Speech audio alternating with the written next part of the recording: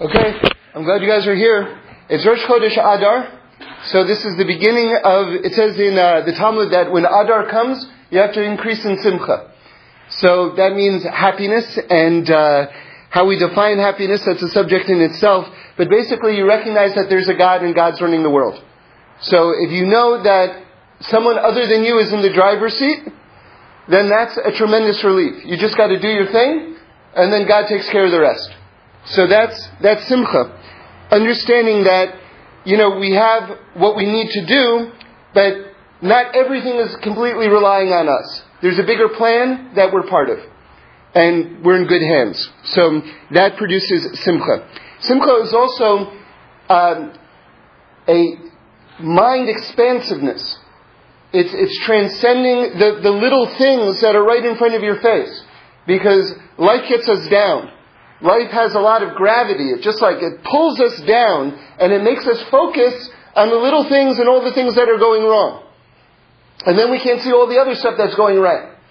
If we stay in a state of simcha, what happens is that happiness expands our mind.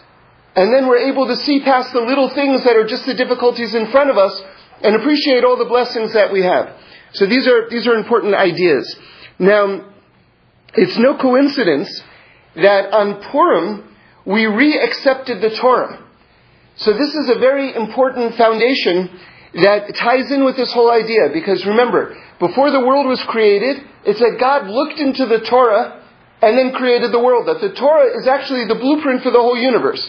And we've talked about this many, many times. This whole concept that the Torah existed before the world existed. So, how do you understand that? Without going into too much detail, just to summarize the basic most salient points, so we're all on the same page, you have to understand that the Torah is not a book. People think the Torah is a book, or the Torah is a scroll. The Torah is more than that. The Torah is God's will, so to speak. In the most Kabbalistic texts, the Torah itself is identified with God, that the Torah and God are one. Meaning to say that the Torah is not God, but the Torah is the will of God. And if you want to know who someone is, find out what do they want? What is their will? If you can figure out what it is their desires are and everything like that, that's the essence of the person. So the essence of God is expressed in the Torah. And that existed before the world was created. And the world itself is an expression and a realization for God to express His will. So that's intense. So the idea that the Torah was accepted on Purim, let's get into what that means exactly. Everybody knows the Torah was accepted at Mount Sinai on the holiday of Shavuos. So what does it mean it was accepted on Purim? And how does that connect to expansiveness? And we'll get more deeply into this whole idea of also purity. Because purity and simcha, purity and happiness and Torah are all, you'll see, they're all one concept. And one of the ways of unlocking this entire structure is through rejoicing and understanding that God is even in the hidden places. Because the biggest problem that we have in terms of being in a state of joy is that we all experience a sense of utter existential abandonment. We walk through life, and when times are good, we feel that God is there, and we can feel all these concepts that we're talking about right now. But when things get tough, it feels like the whole game changed. Like God's not there, and what am I even thinking, and why am I not feeling it, and what's going on exactly?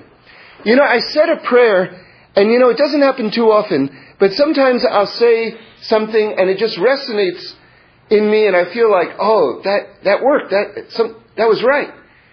I woke up and I don't know, maybe I was tired or maybe I had some weird dreams or whatever it was, I don't know. But I woke up in a kind of a really down state. I think it was one day this week.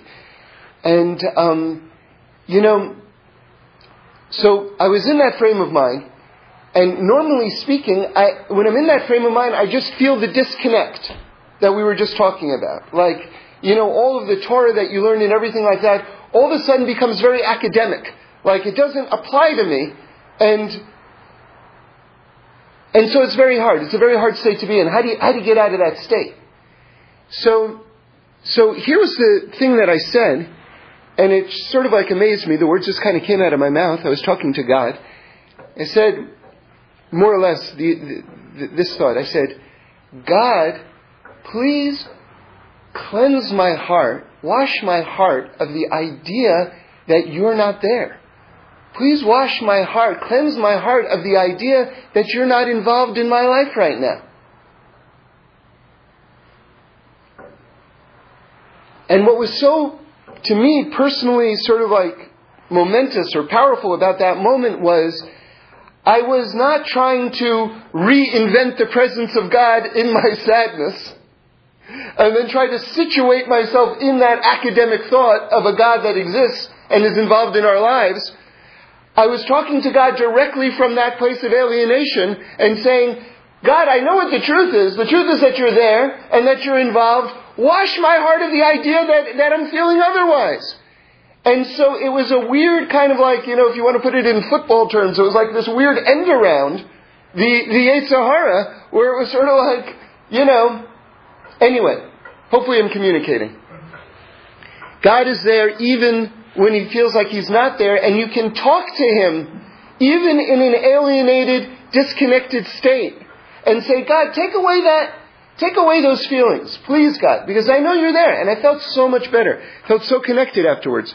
I saw in the writings of the Alter Rebbe, it was in the Tanya, that he said something very interesting. He talked about a strategy, basically. I'm paraphrasing, but the idea was that you can say to the Yetzer Hara, the evil inclination, that force which comes to you, which is also identified with the force of Amalek, which is our enemy in Purim, that's what we're defeating, in the whole Purim story.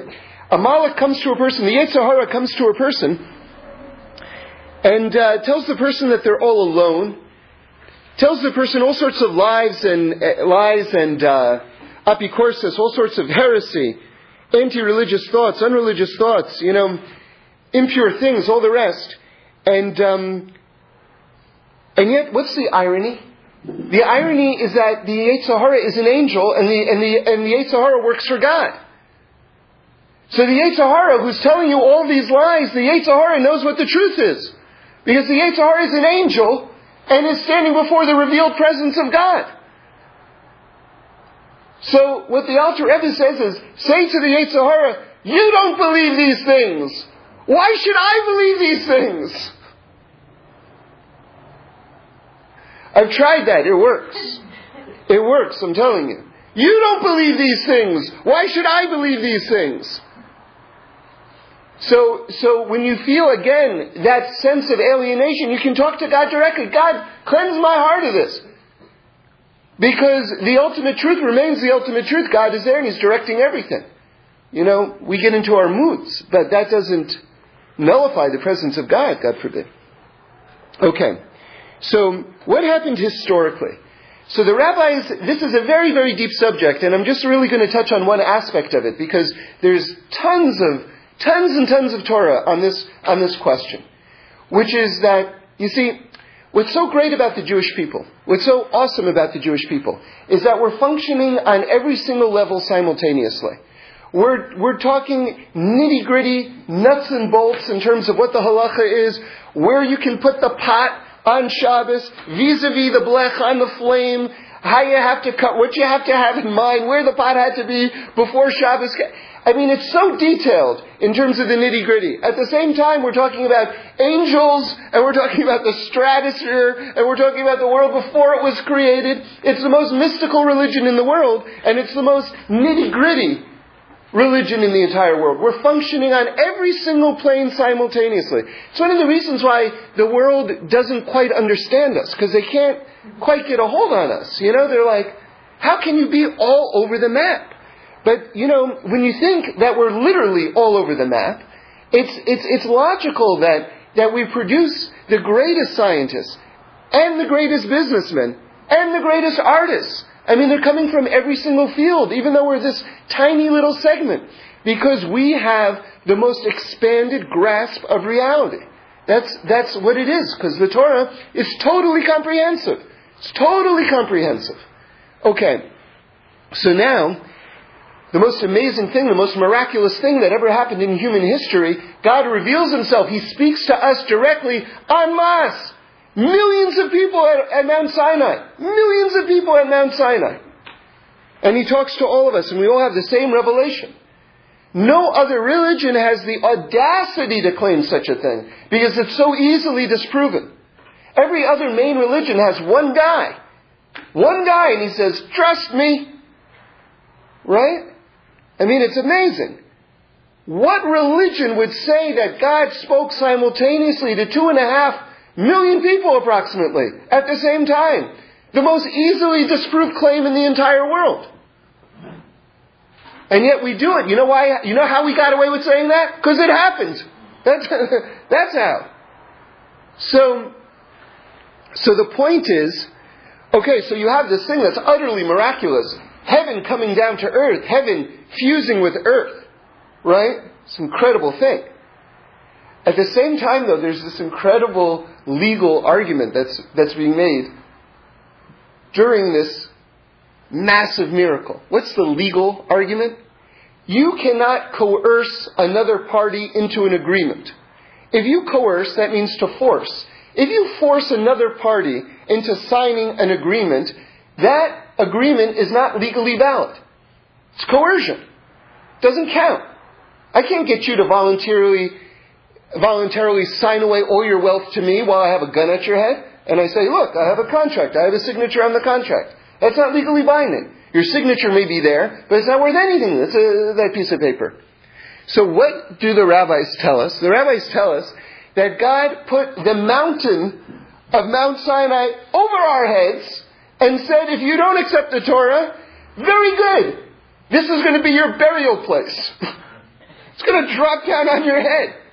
You know, I'll tell you something. This is sort of a darkly comic comment that's coming from me right now, not from our illustrious history. But, you know, a lot of things that you learn about the marriage ceremony are learned from Mount Sinai. So it's kind of funny, like the chuppah, a little bit, like there's a thing over your head. And it's sort of like, you know, if you want to... Anyway, hopefully you'll connect the dots here. So anyway... So it has to be voluntary. It has to be voluntary. And seemingly, our acceptance of the Torah at Mount Sinai, there seems to be some question about how voluntary it was. Now, of course, it was voluntary. And like I say, there's tons and tons and tons of Torah on this subject. And I urge you, if you're interested in it, to look it up, because it's all great and it's all very, very deep. One of the explanations that I heard, which makes a lot of sense to me, is that what does it mean that we were coerced? It means that our free will was taken away. Because God exposed Himself, meaning He revealed Himself. Remember what happened. There was a fire on the mountain, and there was thunder, and there was lightning, and there was a shofar blast that just got louder and louder and louder and louder. You know, when a human blows a shofar, it gets louder and then it gets softer. This shofar blast just kept on getting louder. The flowers sprung up all of Mount Sinai. You know, I mean, it was pyrotechnics. People heard colors and saw words. Okay, that's called synesthesia. Okay? All the senses were rearranged. I mean, it was wild. And then, as though that's not enough, what was our reaction? Our souls literally flew out of our bodies. Okay? And then they had to be put back in. And then the same thing happened. Our souls flew out of our bodies again. And God put them back in. He literally resurrected us at Mount Sinai 2 times. And then after the second time, we said, hey, you know what? Moshe, why don't you get the rest of the Torah? We'll stay here, because, you know, I don't know how many times we can do that, okay? So the idea is, it wasn't lack of faith, it was a little taxing, I guess, let's just say, in terms of understatement. The point, though, is that our free choice was taken away in a very deep way, because the presence of God was so revealed that how could we say no? So that's like the mountain being held over our heads. Meaning, how can we say no? So then if that's the case, how must we then accept the Torah in order for it to be legally binding?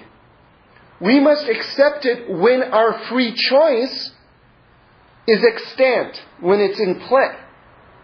Now, when is one's free choice in play? When you have the power to decide, is there a God, is there not a God? Does He want something from me? Maybe He doesn't want anything from me. Maybe there's a God and He's not involved in my life at all. Maybe He created the world and went bye-bye. So that's free choice. Free choice is being able to decide in a place where things look grim. And then from that place say, hey, there's a God. And He wants something. That's the Purim story. That's the acceptance of this Torah at the end of the Purim story. So we say, Kimu v'kiblu, at the end of the Megillah, and the Chachamim say that what was accepted, the Torah was accepted again, and now it was accepted from a place of free choice. Because we thought we were going to be absolutely destroyed, and it seemed like God wasn't there. And then we saw, wait a second, God was behind the scenes directing everything the entire time. God is there. And we're going to choose to follow that God and attach ourselves to that God. So that's awesome. That's awesome. Now you see, so the full acceptance of the Torah, happened at the end of the Purim situation. Now I want to further develop this idea. So let me just restate the premise. You cannot fully accept the Torah without Purim.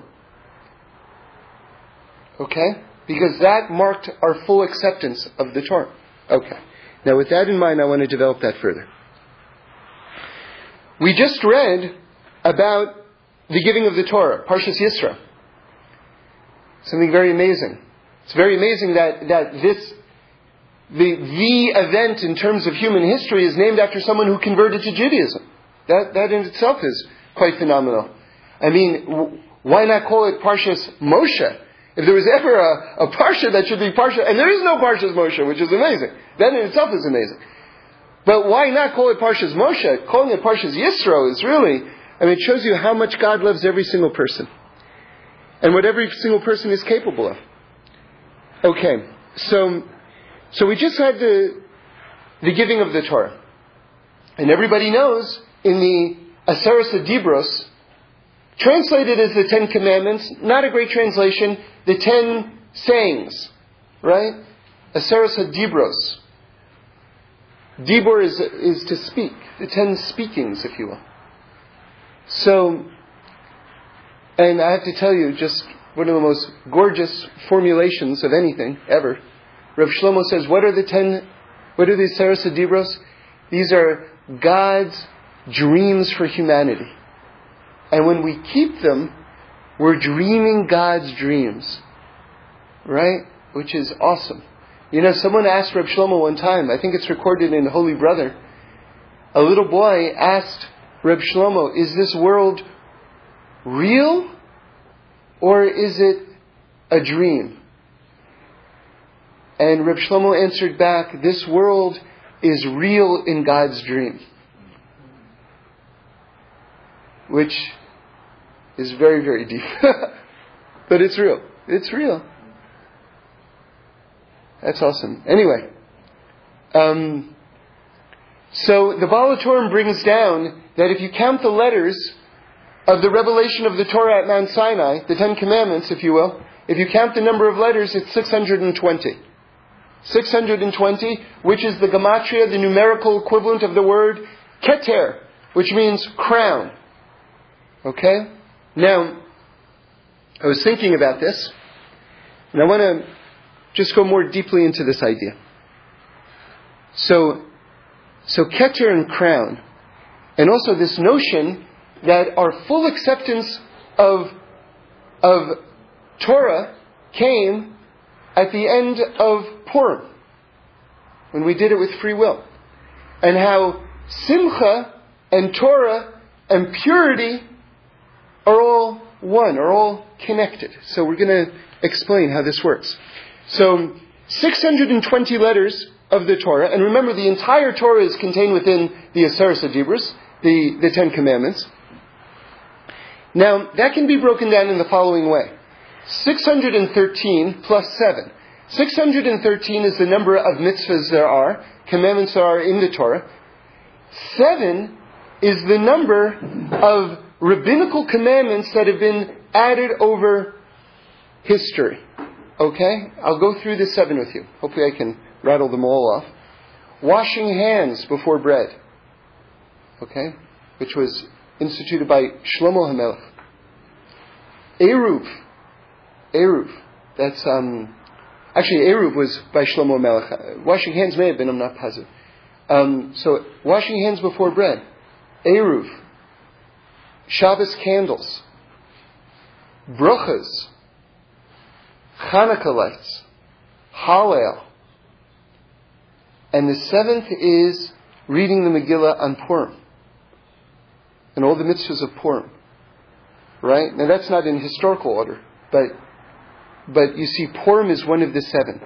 So 613 plus 7 equals 620, which is the number of letters in the giving of the Torah, which is also the gematria of the word crown.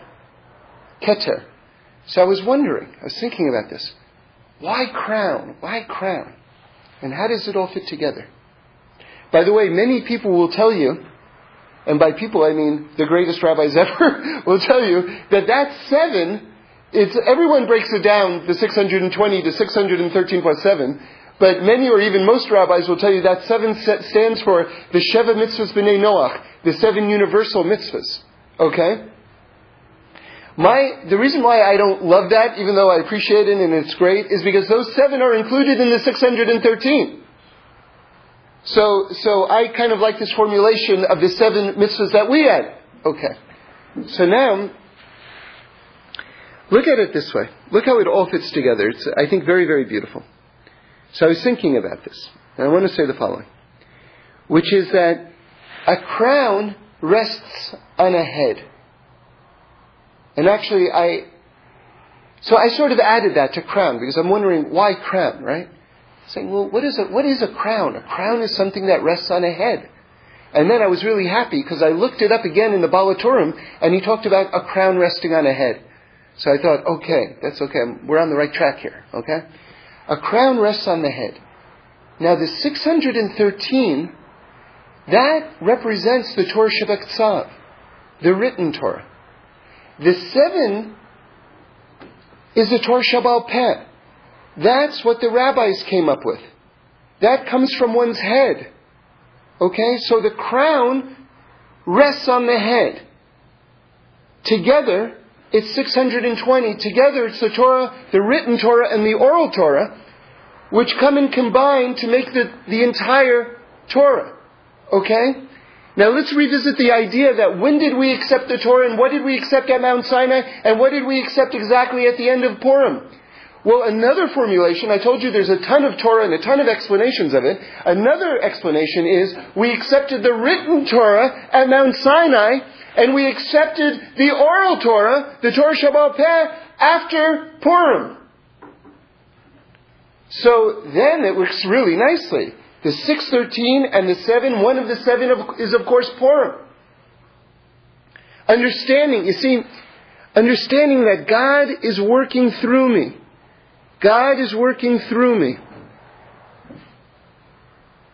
You know, it's so interesting that the 2 holidays contained in the 7 are Purim and Hanukkah. Because we've pointed it out before. Have we got an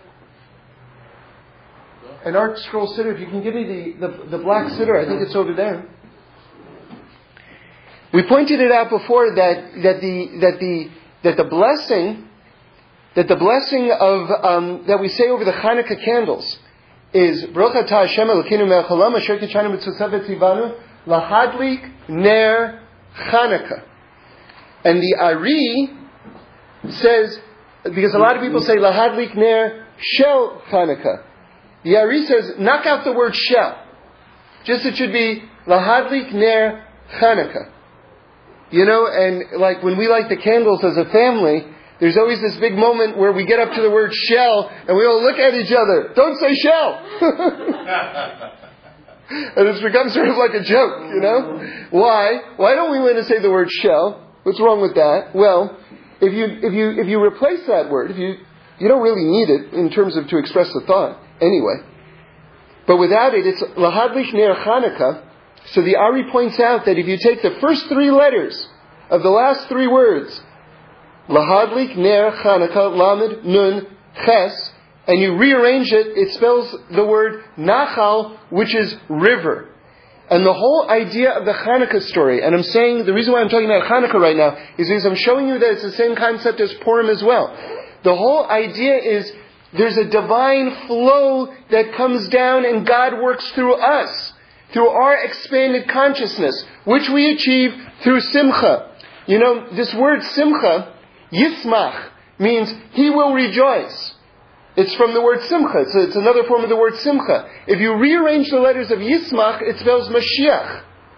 Okay, so this expansion, this expanded consciousness allows us to become vessels through which God can flow through us. So the idea is, you know, if you want to talk to someone about God, and I heard Reb Shlomo say this, I'll never forget it. He said the real question is, because a lot of people want to make this argument and that argument, and, you know, I am of the belief that God intentionally designed the world in such a way that His presence cannot be proven. If you want to be, because He wants to preserve free choice, if you want to be open to the idea that there might be a God and then you investigate it from there, you will find countless proofs. You will find countless proofs of His existence. However, if you want to come up to someone who whatever, and just in a debate prove the existence of God, I don't know that can ever be necessarily successful.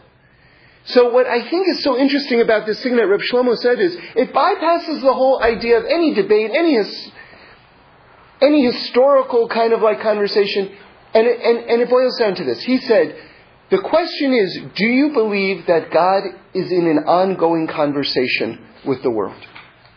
Do you believe that God is in the middle of an ongoing conversation with the world, with His creation?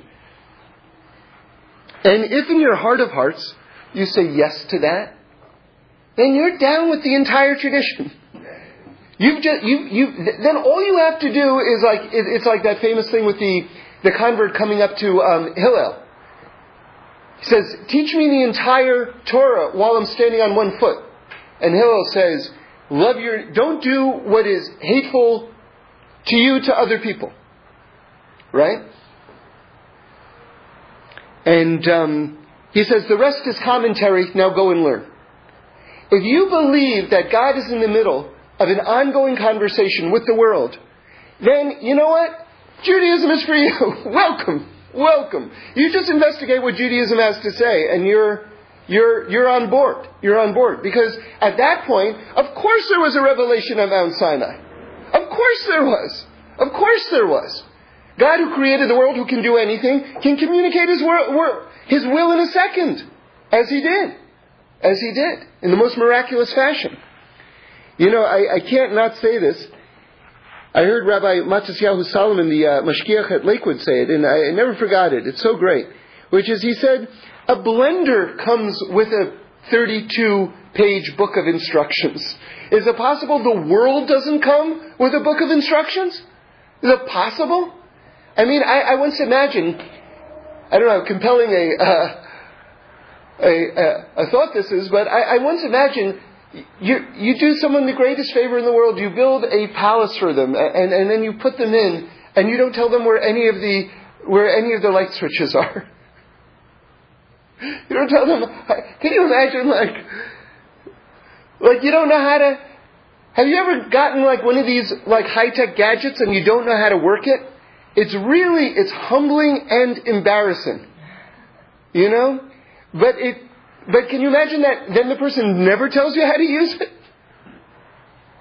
Is it possible that something as complex and beautiful as the world would be given to human beings and they're not told how to use the world? Is it possible?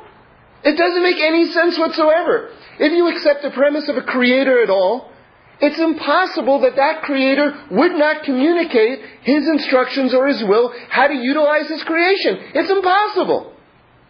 So if you start from the standpoint of saying, well, wait a second, you're trying to tell me that people came to a mountain and they heard a voice and so many people, and it's so detailed and, what are you talking about? But, alright, I hear that. But if you say, well, wait a second, do you believe that God is in the middle of an ongoing conversation with humanity? Then it's like, yeah, I believe that. Well, then he's going to be more articulate about his will at one point, isn't he? Just to tell you what's going on. Absolutely. Well, that's what happened at Mount Sinai. Oh, that's what happened at Mount Sinai? Yeah, I totally get that. You know? So now, we've got this idea that the final acceptance of the Torah has to come from a place of free choice, which means from a place when God is hidden. Now listen to this. This is something that, wait a second, before we leave the whole number of 620, I almost forgot. I saw this, I got so excited about it. So I looked up the number 620. You ready? 620 is the gematria of absolutely one of the biggest words in the Torah. I'll tell you what it is. It's in Sefer Vayikra, the book of Leviticus, chapter 16, verse 30. Wait, let's see, where is it? Sorry.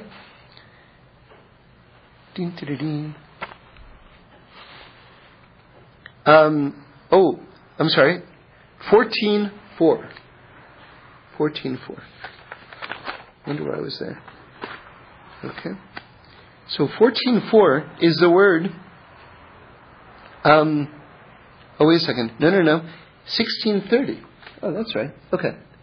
So chapter 16, verse 30. 620, which we said is what? 620 is the number of letters in the giving of the Torah. Right? That's from the Baal HaTurim, which is 613 plus 7. That is the written law plus the oral law. That is the crown upon one's head. Right? Because the 7 is the head. That's the rabbis. They came up with the 7. The crown upon the head. That's the whole Torah together. 620. And remember, the rabbis say that the oral law was actually written on the first set of tablets. That was one of the miraculous aspects of the first set of tablets of that 620, was that it contained all the oral law as well. But that got smashed. And then we had to work to derive it. That's in the second tablets, okay? Alright, so 620 is the gematria. I feel like there should be a drum roll, you know? Is the... Maybe that's just me. It's the gematria of the word titaru. Titaru means you shall be cleansed. And it comes from this pasuk. Maybe this will sound familiar. For on this day he shall provide atonement for you to cleanse you. And all of your sins before Hashem shall be cleansed. That is the pasuk of Yom Kippur. That is the headquarters of Yom Kippur. Okay? You shall be cleansed. Hashem says, I'm going to cleanse you. And what's the word? You shall be cleansed, titaru, which is the gematria 620, which shows you the more Torah one brings down into themselves, into the world, the more cleansing and purification and forgiveness takes place. Now, in order to bring that down, you have to be strong when God feels like He's hidden. Now, the whole miracle of Purim happened during the month of Adar. Adar is spelled Aleph, Daled, Resh. Dar, the last two letters, means to dwell. The Aleph which symbolizes God, because Aleph is the first letter, and we know if you break down the letter Aleph, it's 2 Yuds and a Vav, which is 26, which is the numerical equivalent of Yud Ke Vav Ke. Right? Aleph stands for God. Aleph is dwelling. That's Adar. That means in the darkest times, in the darkest month, God is still there. The Aleph is there. It's dwelling. And then Rabbi Perry added, if you reverse the letters Daled and Resh, it becomes Resh Daled, which is Raid, which is like Yored, which means come down. Which means the Aleph is coming down. Right? Even in this time of darkness. It's there. It's accessible. But in order to see it, you need expanded consciousness, which is Simcha, which is happiness. That's joy. Joy is the ultimate fixer. Now, this whole idea of the hiddenness of God. You see, you want to hear something really weird? If you didn't know it already? Do you know when Amalek attacked us, when he attacked the soldiers, the Jewish male army, do you know what the Medrash says that he did? He cut off our private parts. Okay? And they took that limb and they threw it up in the sky to mock God. Because that's where the sign of the covenant is. Right? That's where a bris milah is. I mean, it's like so weird and twisted. It's totally weird. Okay? So Rabbi Wolfson brings down that, you know, what's so interesting about a bris milah is that it's hidden. You know, we don't, you know, I heard something in the name of a very big rabbi, and someone came up to him and said, how come you don't wear your tzitzis out? He said, I also don't wear my bris milah out. So, anyway, the idea is this sign, which is the sign of the covenant between us and God, is hidden. That's really interesting. That's really interesting. You would think that would be the most revealed thing. Right? But it's not. It's the most hidden thing. So what does Amalek want to do? Amalek wants to go and to show that which is hidden isn't real. That which isn't revealed isn't real. You see, but our connection with God is so deep. It's so deep that it's beyond the revealed. It's so deep, it's beyond the revealed. We're connected. Even when we feel like we're not connected, we're still totally connected. Even when the sign of our connection is hidden, it's still there. So now, I noticed something. This is one of my favorite Torahs that sort of Hashem blessed me with. The word for pregnancy. Okay, why are we talking about pregnancy right now? Because when a baby is inside of a woman, then it's hidden. It's secret. Now, listen to this. There are 12 months during the year. But every once in a while you get a year where there's an extra month. A 13th month. And you know what that year is called? A pregnant year. So there's this hiddenness to this extra month. It's the second month of Adar. We had an extra month of Adar. And according to the rabbis, the miracle of Purim happened during that 13th month. During a year where there was a leap year. So the whole idea of Purim, which is the whole idea that God is even in the hiddenness, happened during the hidden month, which is called the pregnant month, or the pregnant year, because that's when it's hidden inside. Okay? It's funny, you know, I didn't mean to say it, but we were just talking about the bris milah, that by a man it's hidden, and by, you know, that's sort of like what makes a man, that's what makes a man, right? But one of the amazing things about a woman that's unique to a woman is pregnancy, and that whole process is hidden. So it's interesting that our most sort of like sacred attributes are hidden away, are hidden from sight. It's just a kind of an interesting notion, the way God made us. Anyway, so the point is like this. Purim happened during this 13th month. And I'll tell you something really cool if you don't know it already. You know, every single month, there are 12 months, right? Except for that exception, but we're going to get to that in a moment. There are 12 months. Every month has a tribe, because there are 12 tribes that correlate to it. And also a different permutation, a different combination of the letters of the Yud-Kei Vav-Kei, of Hashem's name. And there are 12 permutations that you can do with those letters, with those 4 letters. The reason why it's not more than that is because the letter Hey is repeated twice. So that cuts down on the number of permutations. But there are 12 permutations, one for each month. Now when you do I'm going to get technical for a moment, but those of you who understand. In the Shmona Esrei of Musaf, when you get to Birkas HaChodesh, when it comes to saying Hashem's name, you're supposed to have the combination of the letters of that month in mind when you say that. And you can see different sitters will tell you what the combination is for each month. Okay? By the way, even Art Scroll brings that down. If you look, it's in the Nusach Sfard All Hebrew one. But even Art Scroll will list them there. And so you can consult that chart. Anyway, the question is like this. What do you say when there's a leap year? Because that's the 13th month, and there's only 12 combinations. Right? The answer is all 12 combinations you're supposed to have in mind. In other words, that 13th month, which shows on hiddenness, is the culmination of everything, of how God is guiding us. You know, nothing is difficult for God at all.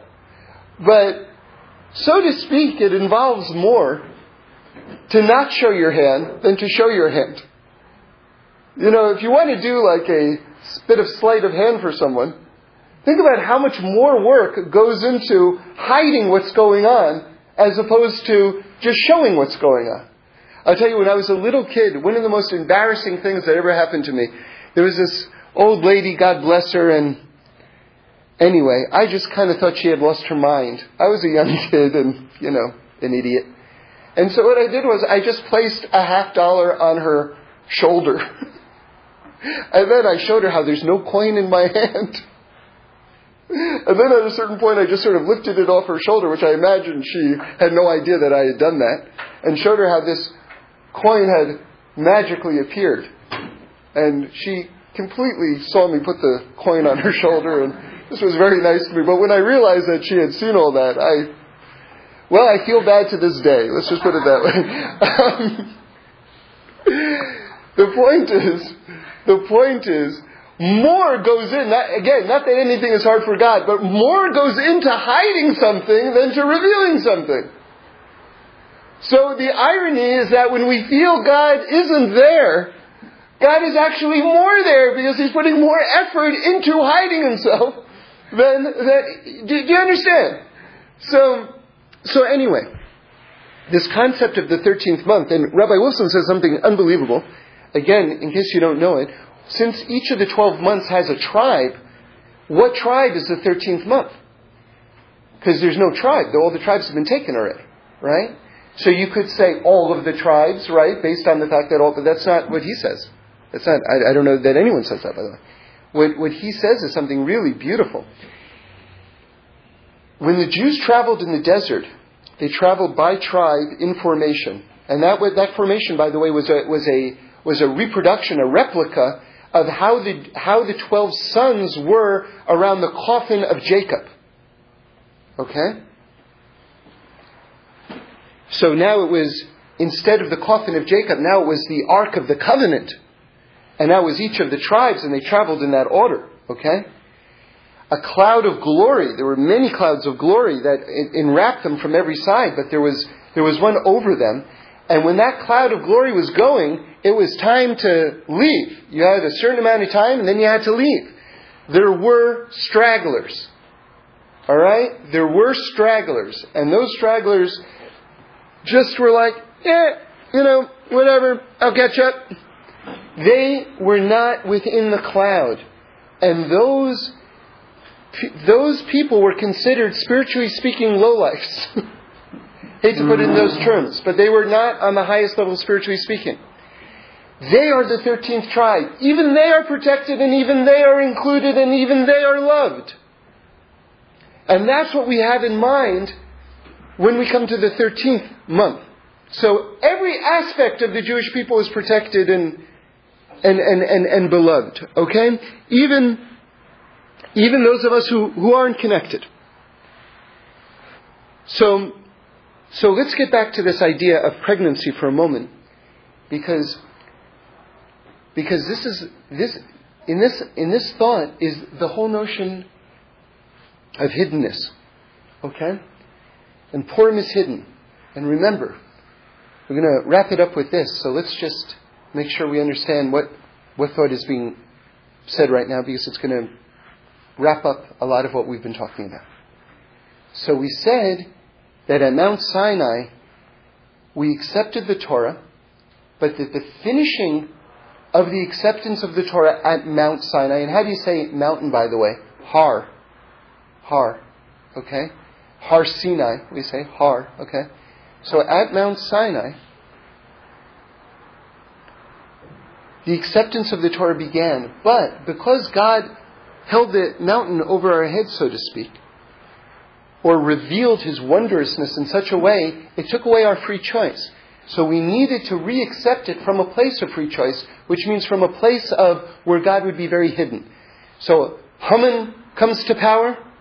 And by the way, I just heard that in Israel, made the news, Rabbi Ovadia Yosef, one of the biggest rabbis in the world, just said that Ahmadinejad is Haman. He just made a pronouncement, which is a very amazing thing. It's a very amazing thing. So anyway, we finished the acceptance from a place of the hiddenness of God. When we had free choice. When we could wonder, is He there, is He not there? And we said, oh, for sure, He's there, He's absolutely there. He saved us. We thought He had abandoned us, but it turns out He was saving us in the most hidden, miraculous way. And then from our place of free choice, we finished the acceptance of the Torah. So now look how that was contained on the inside of our acceptance at Mount Sinai. Look how it was a continuation. Look how it was another more hidden aspect. Okay?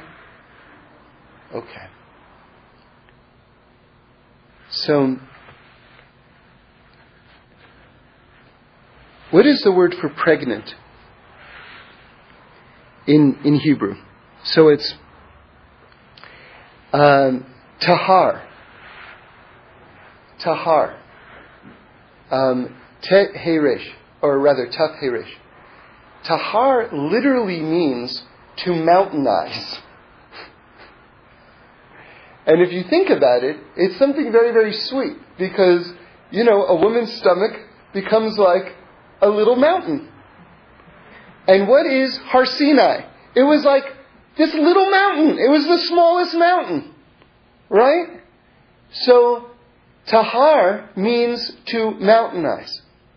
Now, what do we know? The Gemara brings down in Masechta Nida that what happens inside of a pregnant woman, and this, we all experience this, okay? Every one of us.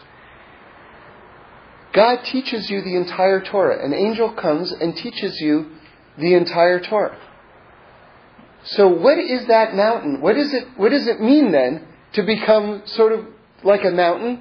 It's Mount Sinai. It's Mount Sinai because the person is inside of you receiving the entire Torah.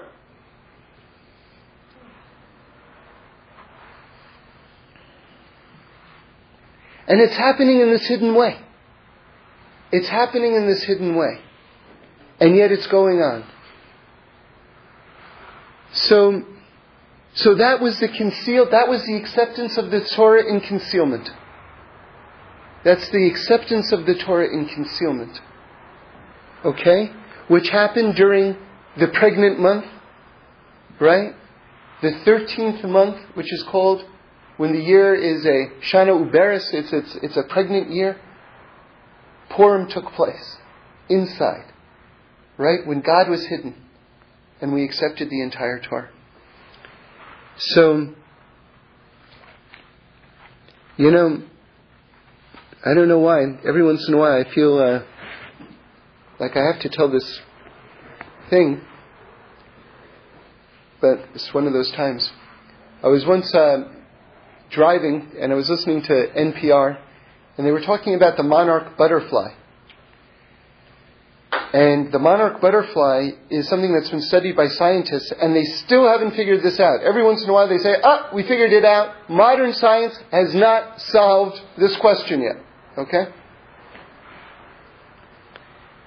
And they've postulated all sorts of amazing things that it has to do with I'll tell you what it is in a moment, but I'm just telling you how hard they're trying to solve this problem.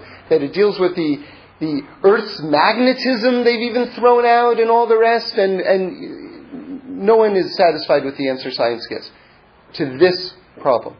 How can it be that the monarch butterfly, every single year, this happens every single year, goes from Mexico and flies from Mexico to Canada, and it flies then from Canada, a little bit later on in the year, back to Mexico.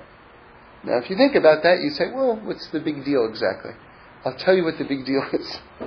The monarch butterfly doesn't live long at all, which means that the monarch butterfly that begins the journey from Mexico to Canada has never been to Canada before. Okay? Not only has it never been to Canada before, but as it starts toward Canada, it dies. And it gives birth to another generation who has also never been to Canada before. And then that child dies and gives birth to another generation who's also never been to Canada before.